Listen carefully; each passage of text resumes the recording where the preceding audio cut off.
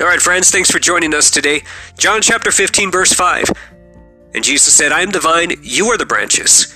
He who abides in me, and I in him, bears much fruit. For without me, you can do nothing. Now, friends, the time for making excuses and wasted time is over.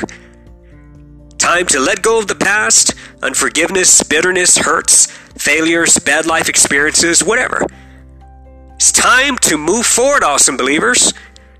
As we abide in Jesus, we have everything that we need to bear that fruit to glorify God and to make the most of our time on this earth. Now, some may say, but I just can't. God hasn't, fill in the blank. Dear friend, God hasn't what?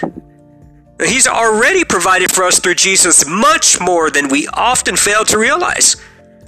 Now, as believers, we have the most powerful and most highly untapped resources given to us by heaven that can not only change your life, but change the course of history. So many of us are so blessed.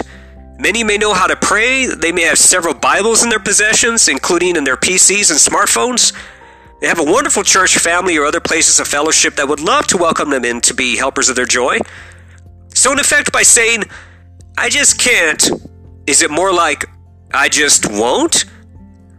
So what are we really holding on to or waiting for? Are we waiting for a better personal circumstance or a better career position, a better spouse, family, friends, or maybe some kind of hidden envy of the seemingly better things we think that others have that we believe we don't? We think on the other side the grass is greener. Probably. Yet, keep in mind the dog's probably meaner.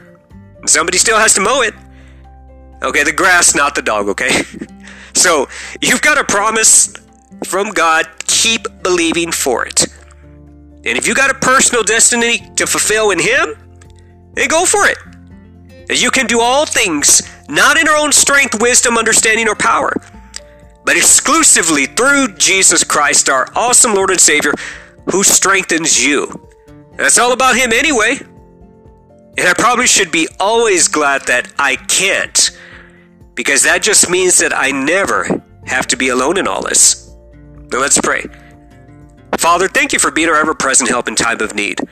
Through your Son, Jesus, we can do all things, because our strength is found in you alone, and we wait with joyful expectations upon your promises.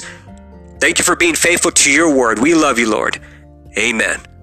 Thanks for joining us today.